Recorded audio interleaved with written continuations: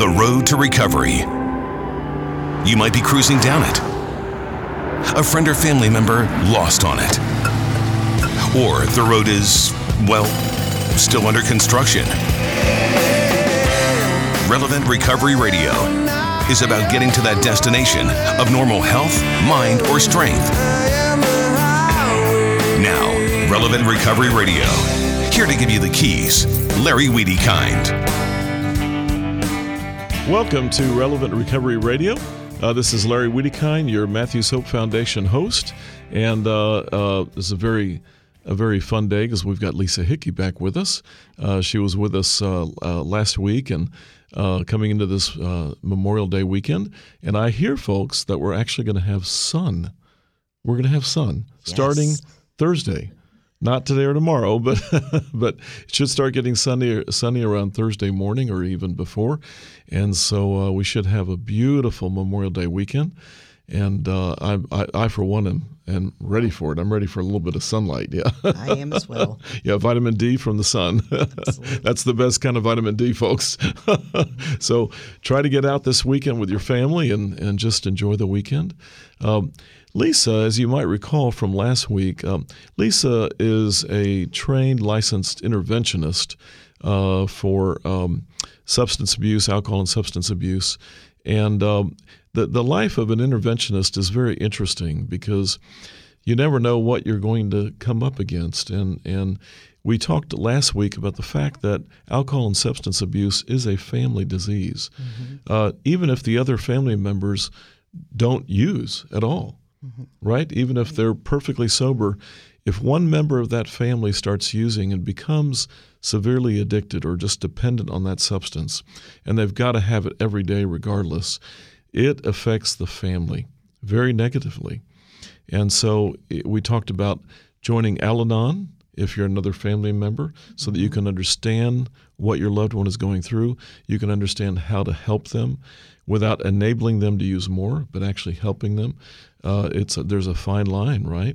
So we talked about that, and we thought maybe it's a good thing to bring Lisa back and let her just talk about what it's like to be an interventionist and what an interventionist is really, because that usually somebody is intervening to convince that alcohol or drug dependent person to go into detox and try to become sober.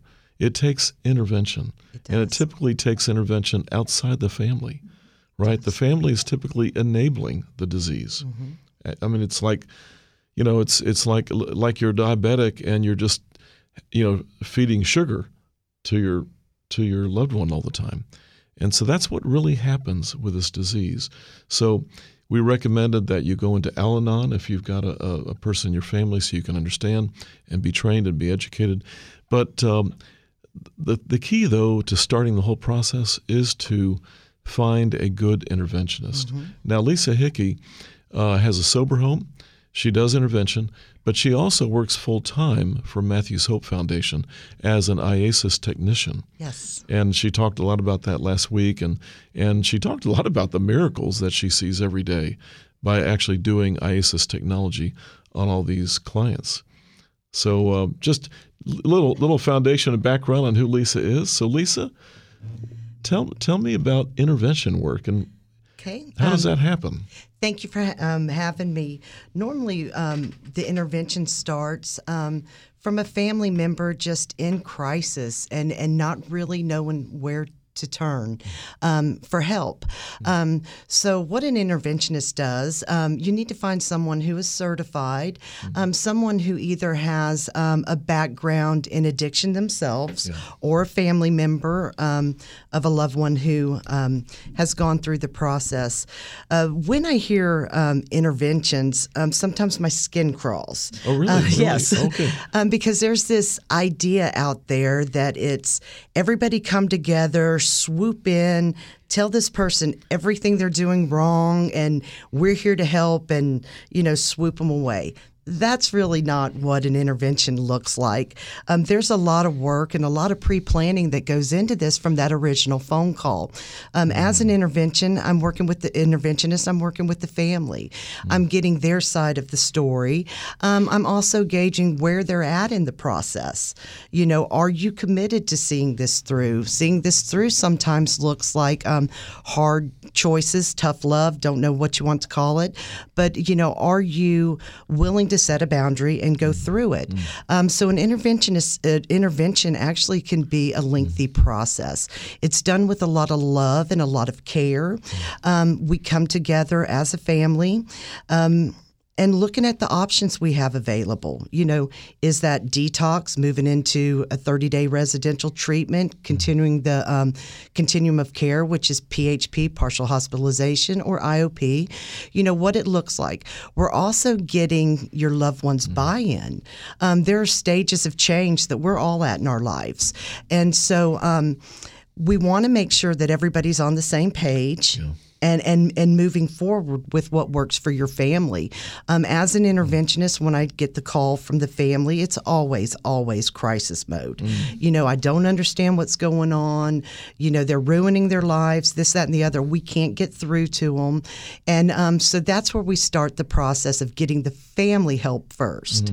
Right, and so, again, we mentioned Al-Anon. That might be individual therapy.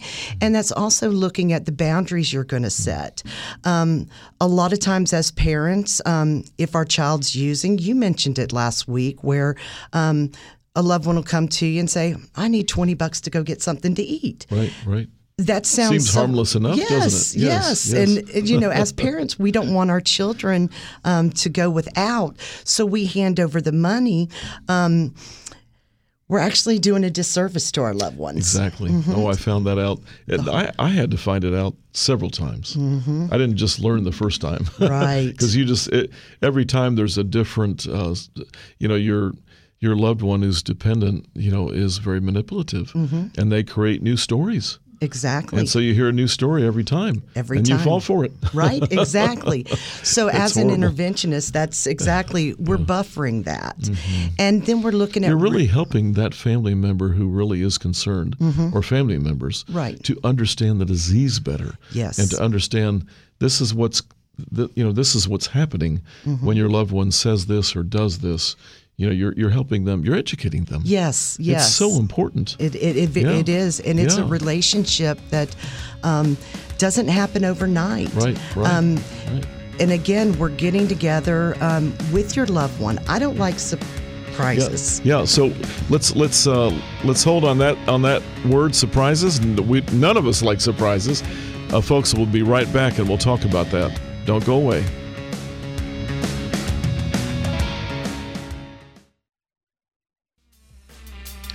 Welcome back to Relevant Recovery Radio. This is Larry Wiedekine, your host. This show is sponsored by Matthews Hope Foundation, and we are at KPRC AM 950, Real Texas, Real Talk. Thank you for staying with us. So Lisa was just talking about how important it is that the family hire an interventionist, bring a certified, experienced interventionist in to help convince the alcohol or substance dependent person in the family to actually seek treatment. Right. That's the key. And sometimes you said it's a long process because you have to educate the family first, right? Help them to stop enabling the disease and help that person actually come to a transition point. Correct. Yeah. So I know you have 100 stories. Tell us one good story so that our listeners can maybe understand how this works better. Okay. I'll tell you a story about an intervention that's in progress.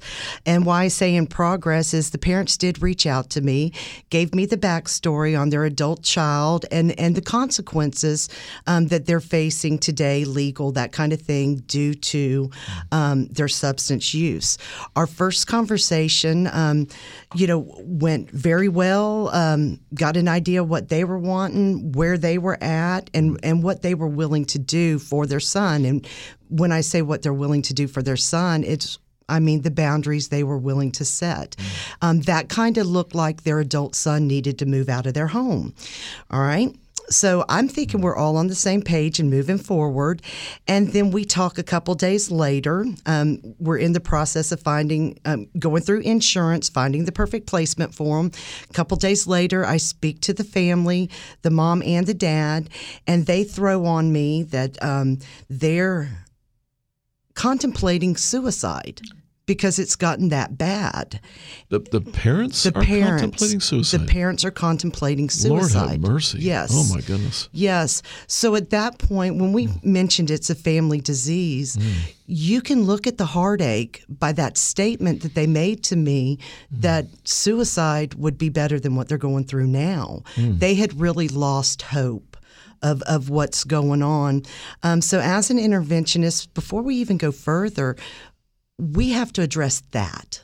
What is going on, right. and get get the family they need. Oh, a suicidal cry for help trumps everything. It trumps everything. Yeah, Yes. Yeah. Wow. Yes. So we were able to take a step back, work on really at that moment being in their shoes where they were at, and moving forward from there. And what that looked like for them was really just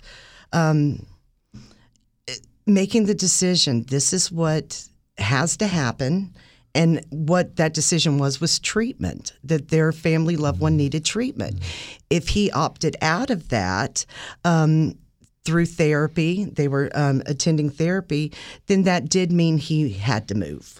And so that's where we're at now. So that was part of the boundary. That was discussion. part of the boundary, yes. You either go into treatment or you are moving out. You're moving out. Yeah, and that's often the case, isn't it? It's often, but it's very often the case that the parents have to do something very different. Their behavior has to change. Right. For their loved one to change. Absolutely. Yeah, absolutely. And that's what's in the process of happening.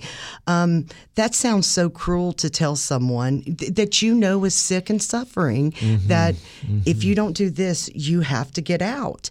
But we were able to bring the individual, their loved one, back in and really start looking at their stage of change, what they want to do with their life and where they want to take it.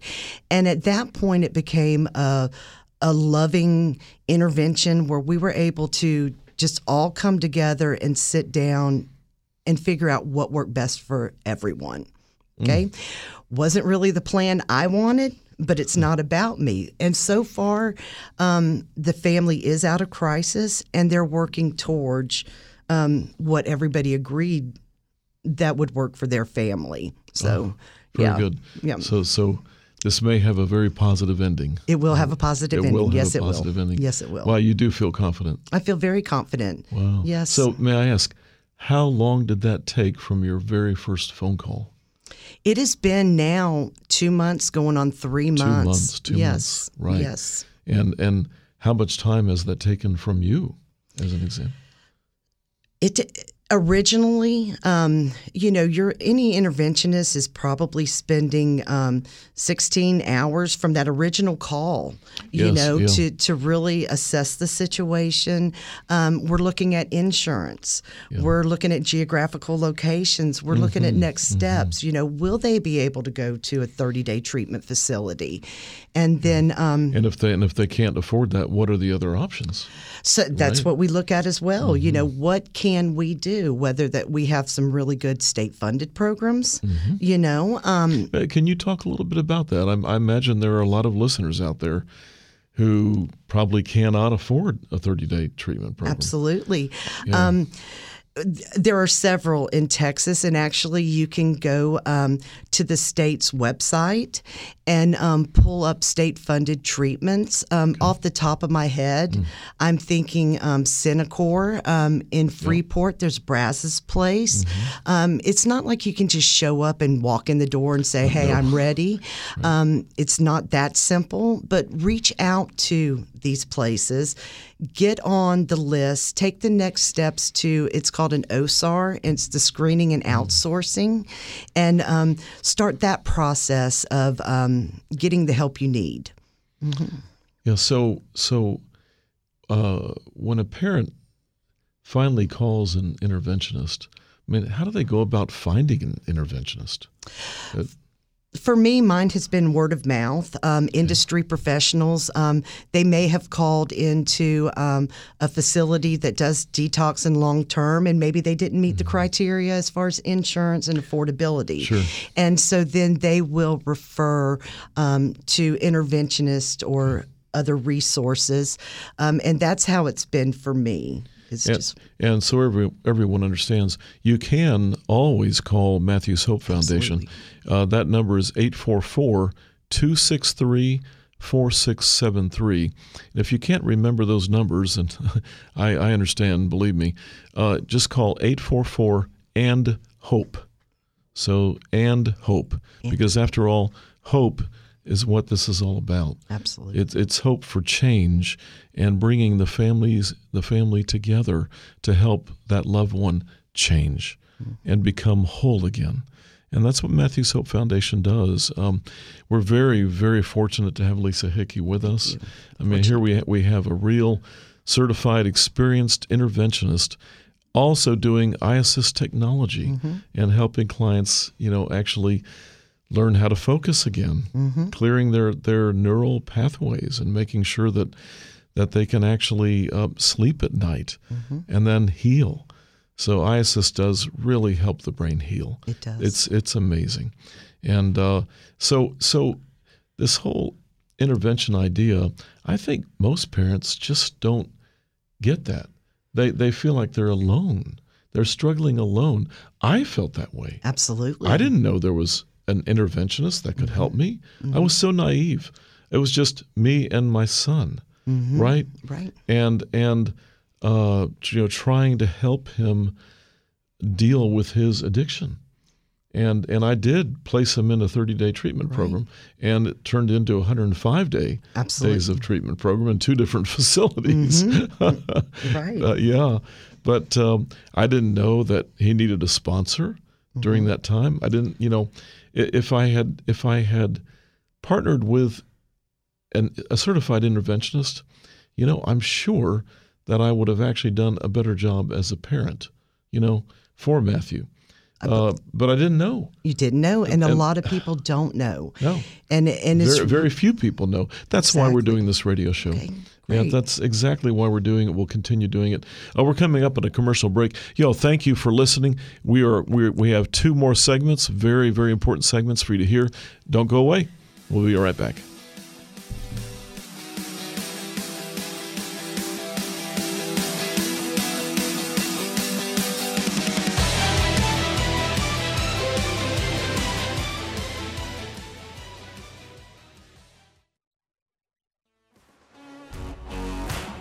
Welcome back to Relevant Recovery Radio. This is Larry Wiedekind. I'm here with Jennifer O'Neill and Lisa Hickey. And I think Jennifer wanted to say something to me just before the break. And so so Jennifer, what were you going to say? Well, I was just going to talk about how Matthew's Hope got started. And we recognize that it was the 6th year of Matthew's passing this Sunday. And so I wanted to May ask 23rd. you, Larry. Yes. I wanted to ask you, Larry, as his father, how did Matthew's Hope get started, and just to offer you our condolences for that thank you so anniversary. much. Thank you. Yeah, Sunday, May 23rd was a tough day for me. Yeah. But, the good news is I feel Matthew's spirit with me almost daily. I know for a fact that he is involved in this ministry, this charity, trying to help others who suffer the way he did. And that's very comforting to me.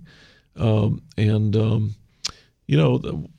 was Matthew's Hope formed? Well, because this is actually a divine mission, a mission given to me by God following Matthew's passing, following his death on May 23rd, 2015. It was 6 years last Sunday since his passing. And we have, the idea is that I'm going to get a little personal. God actually is grieving. And I mean really grieving. God, the creator of the universe, actually cares for each one of us, loves each one of us, knows every hair on our head, and it grieves him when one of his children becomes dependent on alcohol or a substance or something else that actually keeps them from accomplishing their God-given purpose in life. We all have a different purpose. Some of us have many things to do in our life. Other of us have one or two just extremely important things to do. We're all different. We're all created equal but different, and God loves each one of us. And Matthew knew that, by the way, but opioids actually prevented him from creating his own endorphins. And the endorphins actually are, it's now been proven somewhat actually scientifically, that the endorphins are what God has given us to actually communicate with him. Our endorphin production actually helps us unite with our Creator. Most people don't know that. It's certainly not taught in school, but this is a fact. And so what happens with opioid use and other substance use, but especially opioid use, is you no longer produce your own endorphins. The opioids are the substitute endorphin. So the brain sees that heroin or fentanyl or OxyContin, whatever it might be, Percocet, it sees those different forms of opioids as endorphin and stops producing endorphins. And then if you get into Suboxone or methadone, those actually cover up your endorphin receptors. So then it becomes real bad. And that's why so many drug users commit suicide. They lose hope entirely. Why? Because they can no longer communicate with their Creator. You know what Matthew said to me one day? I was actually talking him down from suicide. It took me many hours. I'm going to try to talk about this. But he said to me, Dad, there's no use living anymore. God has abandoned me. He said that to me. Yes. And I said, Matthew, you know better than that. I mean, Matthew had been very close with his Creator. He was a very spiritual kid until heroin, right? Until heroin, street heroin. And, here we are post-rehab, and, he is thinking about just dying because he feels abandoned by God. Now, this is universal with opioid addicts. People who are dependent on opioids, whatever form, they lose their connection with their Creator. So Matthew's Hope recognizes this. So part of our care model is to reunite our client, that opioid-dependent person, with their Creator. And when we can do that through our care model, we use a combination of fitness, nutrition, spiritual connectivity methods, and eye-assist technology, and lots of counseling. We really believe in the 12-step program as well, AA and NA. And so we use all of these techniques, but what we have found is eye-assist technology actually helps stimulate the production of natural endorphins again. That's what it does. It stimulates the production of natural endorphins. So it actually assists our client in reconnecting with God. It's a fantastic, pain-free, you can't feel it, but it's just a fantastic technology that is perfectly safe, by the way, for everyone. And so that's why Lisa likes it so much. She talked about that last week because she sees this miracle every day as she's treating our Matthew's Hope clients. Every day. Every day. So it's really amazing. But we did talk briefly, but I hope that answers your question, Jennifer. Oh, thank you. Yes, it does. Yeah, it does. Yeah. So what I love about our care model, and it does go along with AA, which is no human aid could have relieved our symptoms, but God could and would if He were sought. Yes. And so we really try to go along that line of thinking, is that God could and would if He were sought, to reconnect if He were sought. Each individual with their Creator. Yes. Right? Yes. And to have the endorphins production for them. Yeah, and so for all of you who are listening out there, it's just very important to understand that there is a care model that works. Yes. And it works for every substance, including alcohol. It actually works for sex addiction as well, porn addiction, all those different things. It actually works for these addictions. It actually clears the mind, clears the pathways, helps you focus, and it helps you produce natural endorphins again. Sugar So addiction, very important. But you have to detox first, right? You have to get rid of the chemicals in your body, detox, and then you can begin recovery. That's the issue, right? And again, we do strongly recommend that you partner with an interventionist like Lisa Hickey, and there are many other fantastic people out there. But again, if you're just looking for a referral to an interventionist, call us 844 and HOPE, ANDHOPE, or 844-263-4673. Now, I'd like to continue the discussion with Lisa, though, on what other intervention methods are available other than 30-day residential treatment. In other words, your loved one goes to detox, starts the recovery process, and then goes into either 30-day residential treatment if you can afford it, or an alternative if you cannot afford it. What are those alternatives, Lisa? So we're very fortunate in Texas or Houston area to have that available. Cannot stress enough how important the detox process is. Do not try to sidestep that. It's not safe to go it alone. It must start with detox. Yeah, and you know, some people think they can do outpatient detox and get away with it. I've never seen that. I've never seen think it's success. possible. I don't either. It's not. I mean, your loved one they have to be in an inpatient program that actually does AA, 12-step method, and all the things that we do at Matthews Hope. I mean, it's very important to keep your loved one busy every day during the day in recovery with established, experienced clinicians who are in recovery themselves. I mean, every clinician in Matthews Hope and in the detox program at St. Joseph Medical Center is in recovery themselves. They've all been in recovery for many years, and they are not going to relapse. But they understand the disease. And so it's just important. You cannot avoid inpatient detox. You cannot. And so through inpatient detox, every client will have a case manager. And so at that point, we really start looking at, does 30 days work for you? Yes, no, it doesn't. Then what are our other options? That might include intensive outpatient. Intensive outpatient is where your loved one is home working whatever they need to do, but for several hours a week, several days a week, they're engaged in some sort of intensive outpatient treatment. That could look like sober living. I believe in sober living. For me, it allows me to be with like-minded individuals who are experiencing the same struggles I am, because early in recovery, it is a struggle. Our mind is trying to defeat us on every turn. So having that brotherhood, that sisterhood, accountability, I needed accountability because left to my own choices, I was probably not making the best choices. So yeah, that's the thing is you really do need accountability. Accountability. Yeah, yes.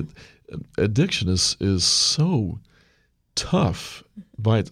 Even with somebody that you're like a sponsor that you're accountable to, it's still very tough on a day-to-day, night-to-night basis. Right. Yeah, you've just got to have that. So a sober home.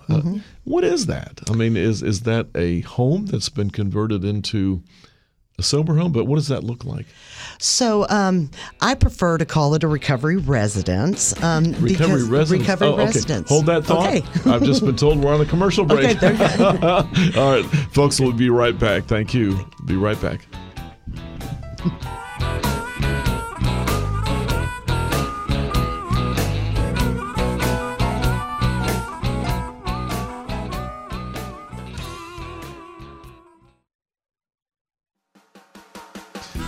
Welcome back to Relevant Recovery Radio.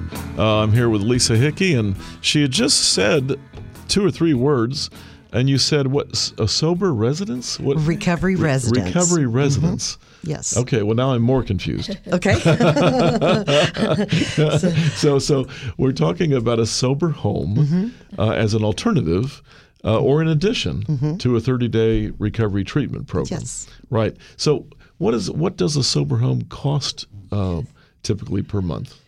It varies. We have some in Houston as low as $100 a week. Okay. On as up. low as $100 a week? Yes. Oh, wow. And then we have others that are several thousand that have more of the treatment aspect modalities. To them. Right. So we have very different ones. But what makes a recovery residence, sober living, whatever you want to call it, so important? I like recovery residence. I do too. Yeah, I do okay. too. Because I like that's that better than sober home. right. Yeah. Because it's a residence, and that's how it has to feel. Yeah.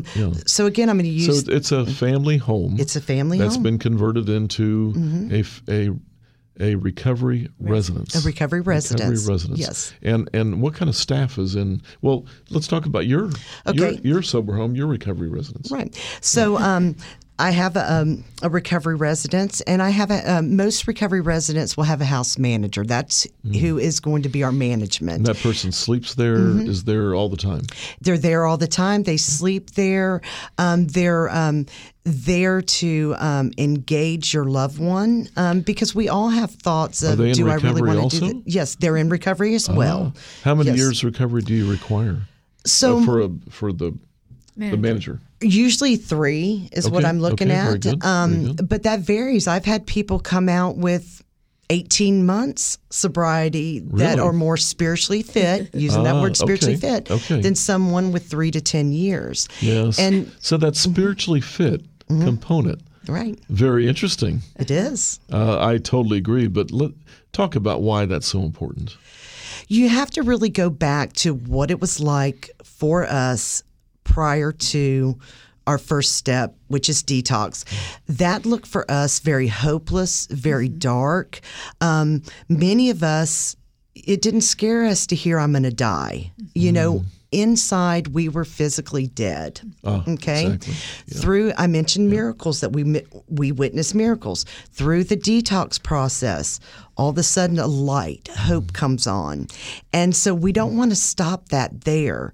We want to continue that on, and the goal always is long-term recovery. Yes. Okay, and Long-term recovery without relapse. without relapse. Yeah, without Yes. falling off the wagon, as they Right. used to say when I was growing up.